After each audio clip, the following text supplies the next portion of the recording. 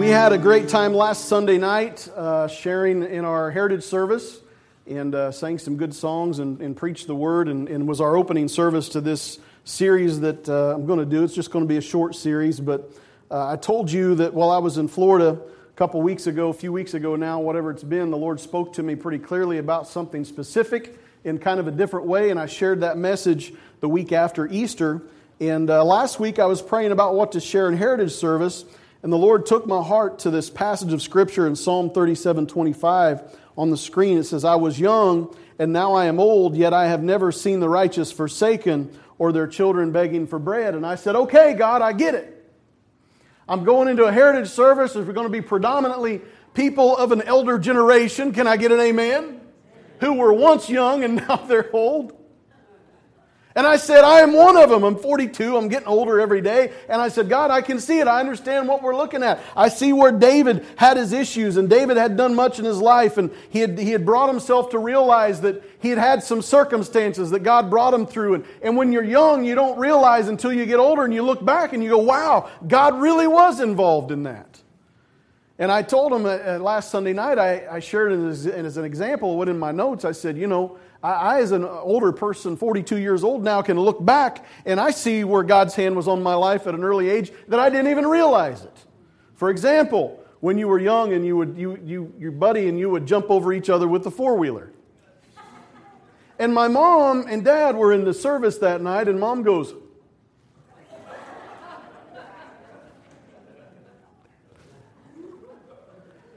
there's probably some more that she doesn't know. And I don't intend for them to come out from the pulpit, but we would do that. We would lay down and then we would jump the four-wheeler over the other one. Then we would challenge the other one to get further out on the landing point and tell them not to land on me. And when the wheels are landing this far away from you, it's a little bit of an adrenaline rush. I was young and stupid,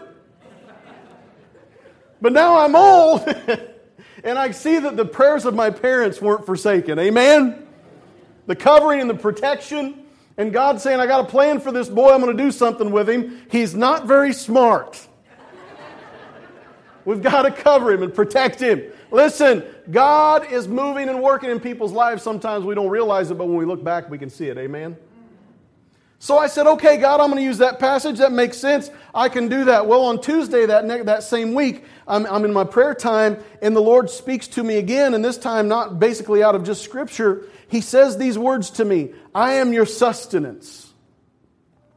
And I said, sustenance. And I've already said this, but I'll say it again. I had two things. First of all, when I looked up the word sustenance, I found out that I'm a poor speller. I already knew that. I spelled it sustenance. But what I found was this: means of support, maintenance, subsistence, living, food, provisions, nourishment, the act of sustaining, the state of being sustained, a supplying or being supplied with the necessaries of life, something that gives support, endurance, or strength. And I said, wow, God, that's really good. And God reminded me, I was young and now I am old, yet I have never seen the righteous forsaken or their children begging for bread. And God reminded me that no matter what I'm doing, no matter where I'm at, whatever it is that I have gone through in my life or ever will go through in my life, He is my sustenance. Folks, this is the message for our church today. We talked about last week Him being our spiritual sustenance. It's by Him that we are saved. It's by Him that we continue to be saved. He has worked in our lives, but He is working in our lives. Amen? God is going to continue to work in our lives in these four areas: spiritual provision, daily provision, physical provision, and also emotional provision. God wants to do these things in us, and a lot of times we'll limit Him and box Him in different places and say, God will do that, God won't do this, or God will do that, and God won't do this. And what He's saying to us today is that He is our sustenance. It's Him that provides. It's Him that sustains. And today I want to talk to you about how He is our sustenance for daily needs. How many of you pray before you eat? Raise your hand. Now hold on, put your hands down. It's not worth lying and going to hell over, okay? How many, I'm just kidding. How many of you pray before you eat? Amen. I pray before I eat.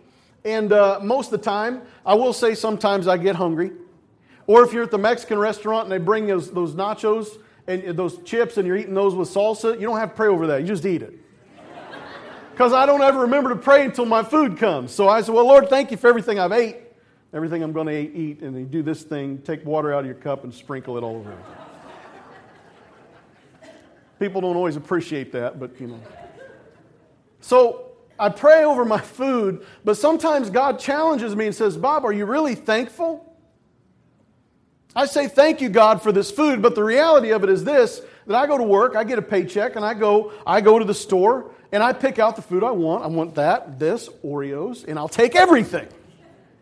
And I throw it into my cart, and when they bring it up, I pay for it. You know that's how you pay for things nowadays, right? It's a debit card. I pay for it.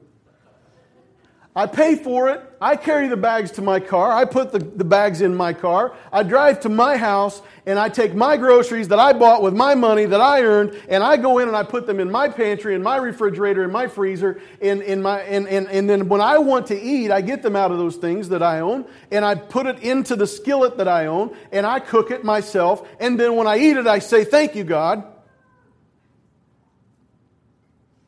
And sometimes I stop myself because I'm really quick with the thank you. Thanks, Lord, for the food. And I'm not as grateful as I should be. Do you know that there are people in America that have a different outlook on their food than I do? Do you know that 15%, approximately 15% of Americans today, it's not a high number, but it's 15%, are living below poverty level? And they have what is called food insecurity, meaning they don't know where the next meal's coming from or what it's going to look like. Their prayer might sound different than mine because they're not self-supportive. They can't do it. They can't handle working. They may have physical or mental disabilities or other things that they cannot work and they cannot provide for themselves and they cannot do. And so when food does come by the hand of another person most of the time, they step back and they say, thank you, God, because I've done nothing for this. I can't do anything for this. You know, that's why I'm so glad that we can do this food giveaway coming up on May 5th. That's why it's a blessing to the community. The church pays for it. We pay for it. We've designated money for it a couple of times a year to do it. I wish we could do it more, but a couple of times is what we've started with. And I'd love for people to sign up and come and hand food out. And if you fit into that category where you are in need, please don't hesitate to take food. Nobody's going to judge you for that. That's what it's there for. Amen? Why? Because we have this problem in America. And the problem is that we're self-supportive, we're self-functioning, and there's a whole lot of self going on. And when there's a whole lot of self going on, you can't really be grateful to God. And our thanks for food is 100 miles wide and about this deep. And I've caught myself doing it, and the Holy Spirit said, Bob, are you really thankful for this? And has challenged me on it more than once. And folks, I need to grow in this because I need to understand that anything can happen at any time. We do not know what tomorrow holds for each one of us. We are not guaranteed a plush life. We are not guaranteed that tomorrow that there's not going to be an accident. In this economy that we live in the last days here, folks, we know that there's going to be a worldwide crash of the economic system. And it's going to happen in a day. We know that we can get into a vehicle and by no means of our own be hit and be changed for the rest of our lives. We know also that companies change. Doors are closed quickly. Cutbacks happen quickly. Folks, I'm not bringing a bunch of doom and gloom, but reality. There may come a time in our nation before it's all said and done that when we say thank you for our food, we mean it.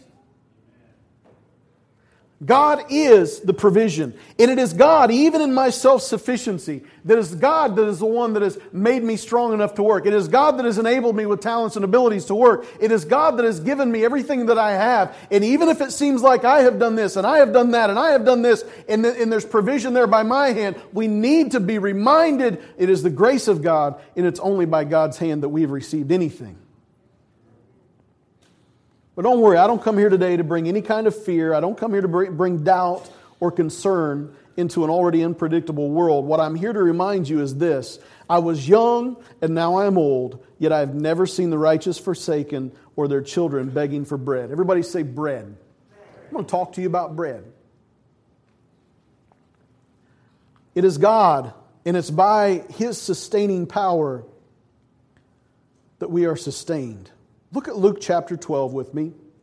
And before we start reading here in verse 21, kind of set this up. Jesus is talking about, telling a parable about a wise man, or I guess not a wise man, a foolish man who had such a great harvest. He wanted to build for himself greater barns, and his plan for himself was that he would live in luxury all the days of his life, and that all of his needs were met, and he put all of his faith in his sustenance in his grain. He put all of his hope in his grain that he could build up in higher mounds and step back and say, now I can just eat, drink, and be merry. Now I have nothing to worry about. The worries of my food problems are gone. All of this stuff is gone. And Jesus says that this man was called a fool because his life was demanded of him that night. He was so worried about his own sustenance that he tried to make himself rich in provisions, but in the end he could not sustain his life by it. It's made very clear in the Scripture, and Jesus referred to it in the Old Testament where He said, in the New Testament, confronted by Satan, He says, man does not live on bread alone, but by every word that comes out of the mouth of God. Amen? And folks, the problem is this man had made his provision his God. And if he could reach a certain level, then he would be fine the rest of his life. Now, before you get too worried about it, I'm not preaching against retirement and nest eggs.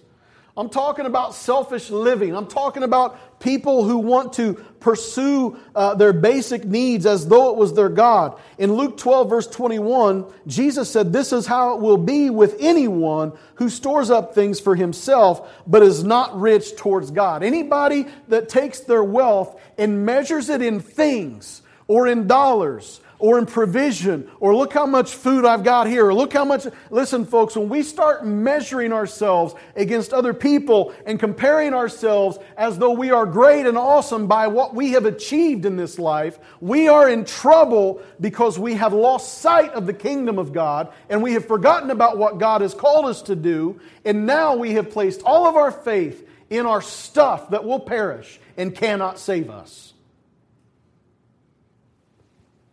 If this man had been wise, if he would have been understanding, if he would have been tapped into the kingdom of God, he would have taken his plenty and he would have shared it with those who were in need. If he was a man of faith, he would know that God provided for me and God will continue to provide for me. This is too much for me. I can share it with those who need it. We talked last week about how the Scripture said we lack nothing and we are strengthened by Him, how we are enriched by the Spirit of God, and how the same God that saved us is able to keep us saved. This overflows also into our daily needs and every other need of our life. This wealth of blessing that is poured out in our spirit will overflow into our needs as well. Look at verse 22 of Luke 12. Then Jesus said to His disciples, therefore, I tell you, do not worry about your life. That's easy. Hey, don't worry about your life. Has anybody ever reached that level of goodness? Never worry about anything? I didn't think so. Don't worry about your life. What you will eat, or about your body, what you will wear. Life is more than food, and the body more than clothes. Consider the ravens. They do not sow or reap. They have no storeroom or barn, yet God feeds them. And how much more valuable are you than birds? Who of you, by worrying, can add a single hour to his life? Since you cannot do this very little thing, why do you worry about the rest? Consider how the lilies grow. They do not labor or spin. Yet I tell you, not even Solomon in all of his splendor was dressed like one of these. If that is how God clothes the grass of the field, which is here today and tomorrow is thrown into the fire, how much more will He clothe you, O you of little faith? And do not set your heart on what you will eat or drink. Do not worry about it, for the pagan world runs after all such things, and your Father knows that you need them. But seek His kingdom, and these things will be given to you as well. And Matthew says, seek first His kingdom and His righteousness, and these things will be given to you. This is a difficult thing for us to grasp here in America. This morning, I run the risk in this room of teaching something that all of us are oblivious to. Because most of us don't worry about what we're going to eat, and we don't worry about what we're going to wear. We've got closets and pantries full. I'm not saying all of us feel that way. Most of us do. And there may be folks in this room who get it, who understand, who have to live by this principle and have to get up and pray and thank God for what He's going to give them for that day. But folks, I want to encourage you that in these times that are uncertain, that you don't have to be afraid about such things. You don't have to worry about such things. You don't have to, in years to come, weeks to come, tomorrow, who knows what's going to happen. If the bottom falls out tomorrow, your pastor's standing here today to tell you, you don't have to be afraid because your God will provide. He will meet your daily needs. You say, Pastor, that's hard for me to grasp. I understand it's hard for me to grasp, but when you consider the children of Israel, when you consider that God showed up in their lives as He was delivering them from the bondage of the Egyptians, and He shows up in a cloud at day and a fire at night. This is before they crossed the Red Sea. And Scripture makes clear that the cloud would lead them, but it would go behind them and separate between them and the Egyptians. At nighttime, the Israelites would have light, and for the Egyptians, they would have dark. We know that God is our protector. It's God that's bringing us into a salvation relationship. They come to the Red Sea. They cross through the Red Sea, signifying a salvation deliverance of God to mankind. And we know that the crossing of the Red Sea, what it symbolizes and the work that's done, we talked about that last week. God is our provision. It's Him that saves us. It's Him that delivers us. It's Him that continues to keep us saved. As they walk through, they get to the other side, and the first thing they run into is, hey, we're in a wilderness. We got no water.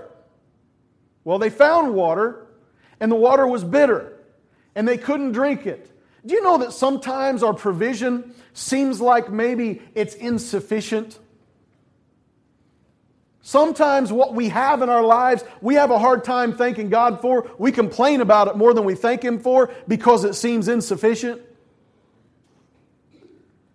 When I got married at the ripe old age of 19 years old, very mature. I was a very mature 19-year-old.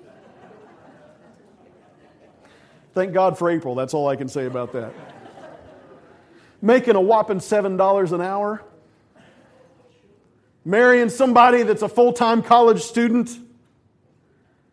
And we said, we're going to make it. We budgeted everything out. Going to eat ramen noodles at her parents' house and my parents' house as much as we can. But we got to be together. We got to be married. We got to be together. I look back and there's no way. There's no way we should have been able to be sustained. Doesn't make sense. Now, any young person in the room, don't test God. You know what I'm saying?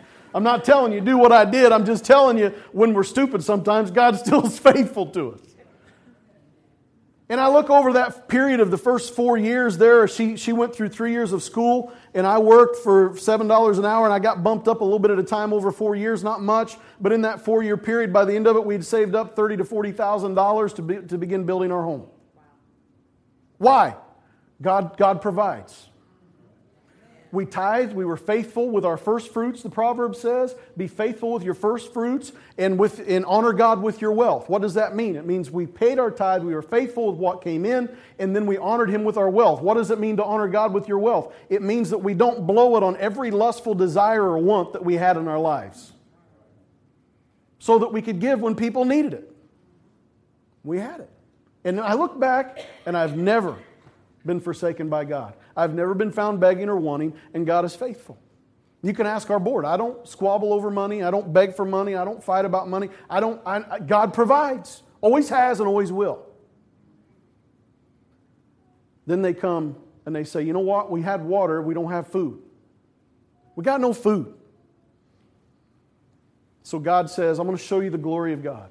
Moses, go tell them they're going to see the glory of the Lord. In the morning they'll have manna to eat, they'll have bread. After the dew would leave, it would leave little like coriander seeds or whatever, and it would taste like honey, and they could make wafers with it and all this kind of stuff. They said, tell them they'll have that in the morning. In the evening, they'll have quail. They'll have meat in the evening. So morning they had bread, evening they had quail. You say, Pastor, I didn't know that. I thought it was always manna. Go back and read it. You'll see it. It's there. They had it for 40 years, over 40 years. Approximately 40 years they had this manna from heaven until they crossed the River Jordan and they went into the Promised Land. Then they ate other people's food and lived in other people's houses. God provided. God gave them what they needed every single day. Now, it didn't land on their plate, amen. God didn't get up and say, I cooked you a gourmet meal for the day. Enjoy. Be lazy. No, God said, I'll put it outside. Go find it. It's like mushrooms. Well, I got to get up and go mushrooming again today. Go out and find it. Bring it in. See, God provides, folks. God gives. And not only that, but in Deuteronomy, Moses reminds the people, and he tells them that in that 40-year period while they're there, in Deuteronomy 8, Moses reminds them that through that time that their clothes and their sandals did not wear out. God supernaturally made their clothes last. Their needs were met. In light of all these things we see that God did, and God is not only able to do, He says He will provide these things. And Jesus encouraged His disciples that He would provide these things, and we were not to worry about them. Christ is your full provision. Jesus Christ is sufficient. He is all there is. And folks, I'm sick and tired of supposed church people coming and complaining about more. Oh, we need this. We got to have this. Well, I can't do all this church, this church. Listen to me, folks. If Jesus Christ isn't sufficient for you, there's a problem. If it's always Jesus Christ and He's got to be our sufficiency. He's got to be our all in all. He's got to be our everything. If we don't grasp that before we leave this world, we have missed it. In all things and everything, He is the light of the world. He is that cloud given by God. He is that light. He is our deliverer. He's leading us. He is the thirst quencher. In John chapter 4, follow on the screen, verse 13, Jesus answered, everyone who drinks this water will be thirsty again, but whoever drinks the water I give him will never thirst. Indeed, the water I give him will become in him a spring of water, welling up to eternal life. The woman said to him, Sir, give me this water so that I won't get thirsty and have to keep coming here to draw water. She kind of missed it a little bit. She was going to get thirsty again. Amen? But what Jesus was telling her, what I'm going to give you is going to provide everything you've ever wanted, everything you've ever desired. Your needs are going to be met. Your mouth may be dry again, and you may need to drink out of a cup, but I got something more. And out of this more flows everything else that you will ever need. He's the one that is the manna from heaven. He's the bread of life. In John 6:35, then Jesus declared, I am the bread of life. He who comes to me will never go hungry. And he who believes in me will never be thirsty. See, the disciples would grow hungry, their stomachs would growl again, and they may have a dry mouth again, but they would never die of starvation, and they would never die of dehydration. Why? Because Jesus Christ was their sustenance. And He served, yes, He came in and He met the need of their spiritual hunger, and He met the need of their spiritual thirst, but none of them died because they were hungry, and none of them died because they were thirsty. Look at Luke again, verse 24, Luke 12. Consider the ravens. They do not sow or reap. They have no storeroom or barn, yet God feeds them. And how much more valuable are you than birds? Think about it, folks. Birds don't have to sow and reap. We do. We're expected to sow and reap. Amen?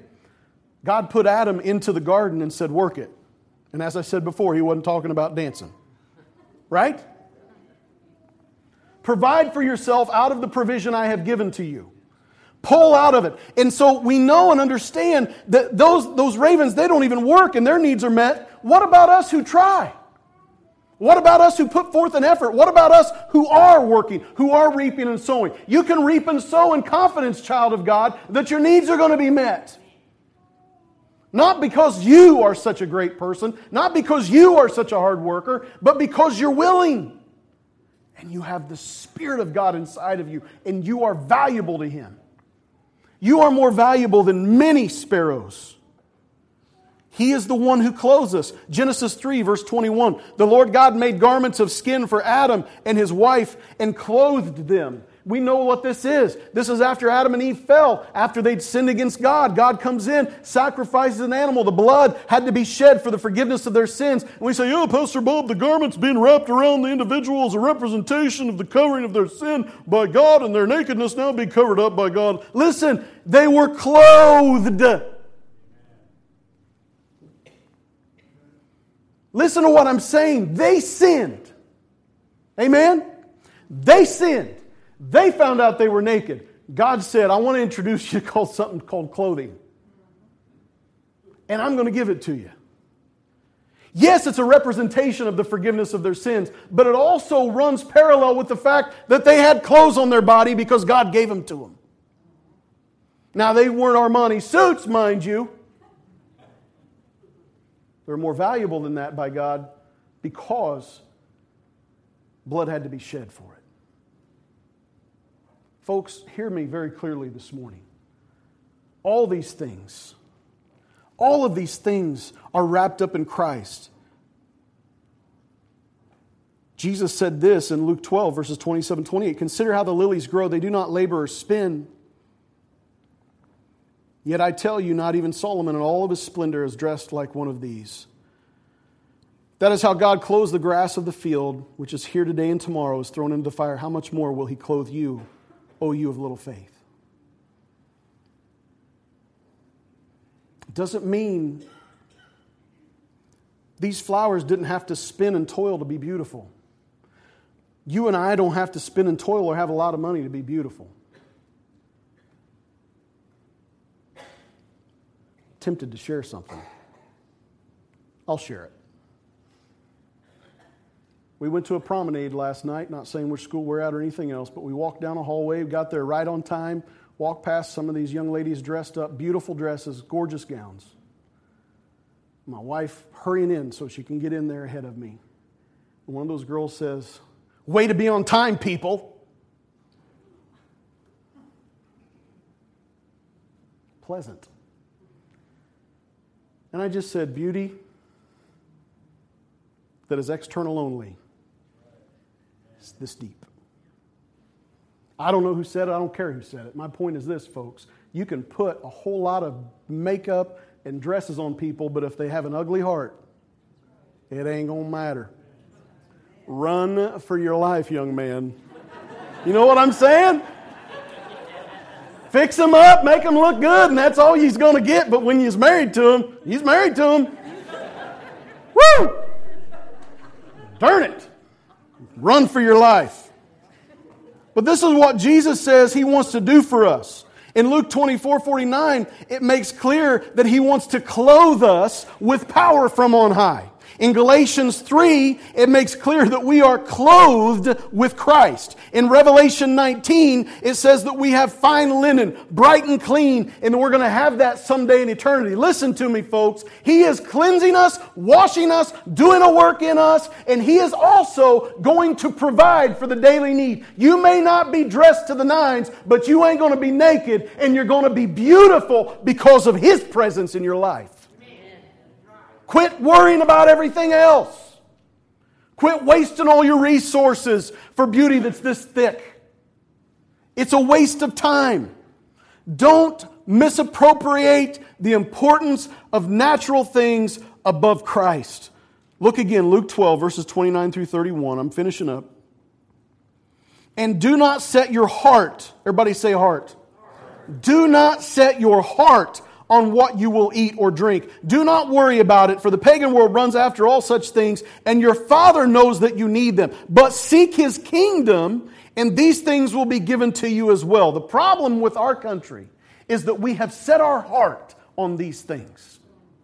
We have set our heart on them, and we have worried about it, and we have toiled about it. We've got to spend hundreds and thousands of dollars on dainty foods and expensive things so that we can eat it and tell ourselves that we have arrived somewhere. We have to spend the money on expensive clothing, designer clothing, to make sure that we can present ourselves as though we have arrived somewhere. We're spending the money on the car so that we can beat our neighbors. We're fixing everything up so that we can show ourselves to be better than other people. Listen, folks, we teach them how to do it in high school. And then when we get out of school, we live life in the same manner. It's wrong. There is more to life than what we look like. There is more to life than what we're eating. There is more to life than some kind of a social status. God says, throw that stuff away. You don't need to pursue it. Listen, folks, clean yourself. Amen? Make yourself look decent. Right? Soap is cheap and water is free, right? Clean yourself. Present yourself. But don't go crazy. You don't need to. Do what is necessary for the gospel's sake. If you come and you want to share the gospel and you smell like a mule, nobody's going to receive it from you. You say, Pastor Bob, John the Baptist lived in the wilderness and he wore goat's hair and ate locusts and wild honey. You better be a prophet if you're going to dress like that. Amen? Do something with yourself, but don't worry about it. You're clothed with Christ. That's what's going to make you attractive, young ladies. Being clothed with the beauty of Christ is what's going to make you attractive. Young men being clothed with the presence of God and being a respectable, hardworking young man that fears the Lord and lives your life with integrity. Trust me, those young ladies that are clothed with Christ are going to be going, hello, remember me? I may not look like that, but I'm beautiful. I'm way off my notes, aren't I?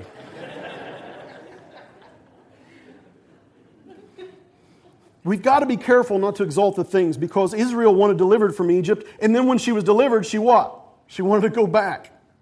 Remember when we used to get to eat leeks and garlics? How many of you like Olive Garden? I like leeks and garlic. You could smell Olive Garden from the interstate. It's like, oh. And you just pull in. Why are you here? I don't even know. People say, I want leeks and garlic. Send us back to bondage. I don't care. Whatever it takes to have that. They had sufficient water but complained before they got it. And while they had quail of an evening, they wanted more meat. He said, we want more meat. We want to replace our bread from heaven in the morning for natural meat. If you would, Lord. We like quail. And so God said, I'll tell you what. I'll send you lots of quail. I'll send you so much quail that it comes out your nose. And they get, what? And they wake up and there's 3 feet of quail all over the camp in the morning. How about that? Trying to get the car out of the garage and you got 3 feet of... What are you doing, Bob? Shoveling quail again, man. Want some? Excuse me, I have to vomit. Folks, God will give us over to our lusts if we're not careful. Until we despise them. Until we realize that I have given myself over to something that now has control over me and I despise it. He wants our hearts. He does not want our hearts set on worldly things. As I have Devin and Liz come in closing, if we're people that are truly in need and their needs are not met, if we have people in our church or in our culture that have needs, and those needs are not met, I'm going to tell you why. You want to know whose fault it is? It's not the government's. I appreciate the programs the government has set up. I appreciate the things they're doing to try to assist people with their needs. It's the church's fault. Because people...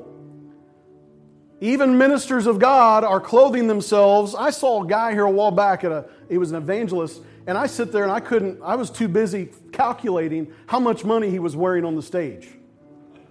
I bet you this man was wearing $1,500 and all he had on was jeans and a shirt. But between his watch and his pointy shoes, and I didn't even figure out what his haircut cost him.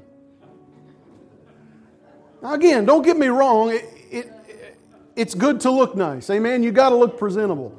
But at the same time, when we have people that are so consumed with things, leading people to be consumed with things, and they're taking all of their money and they're giving it to the man of God, and the man of God's buying more houses and more cars and boats, and the people are following the man of God, and they say, I want to be successful like the man of God, and I buy more houses and boats and cars, and they go into this deep debt, and they're living paycheck to paycheck. There's nothing there for anyone else's needs except for all of their lusts.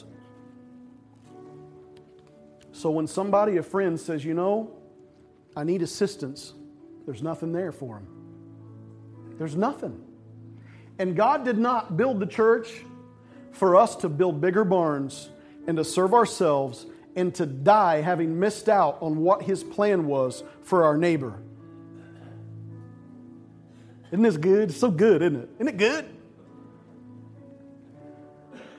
Folks, that's why we have to seek first His kingdom. And if we pursue and place our hearts after His kingdom, His righteousness, His faithfulness, His love, His joy, His mercy, and all of those things, being clothed with Christ, if that's more important to me than things, then I will have the supply of not only my needs, but God will honor my wealth because I've honored Him with my wealth, and I will have a storehouse like Joseph did in a time of need that he could pass things out. You know what? I have that. Let me bless you. I have that. Let me bless you. Thankfully, we've been blessed enough to be able to do that for a lot of years. And the good thing is my cars are not my cars, my house is not my house, my food's not my food. The money in the bank is not mine, it's God's. And we will use it how He sees fit. If we all lived that way, we would all be blessed, and we would be blessing the children of God, and we would also be blessing the lost and bringing them to a loving Father. Amen?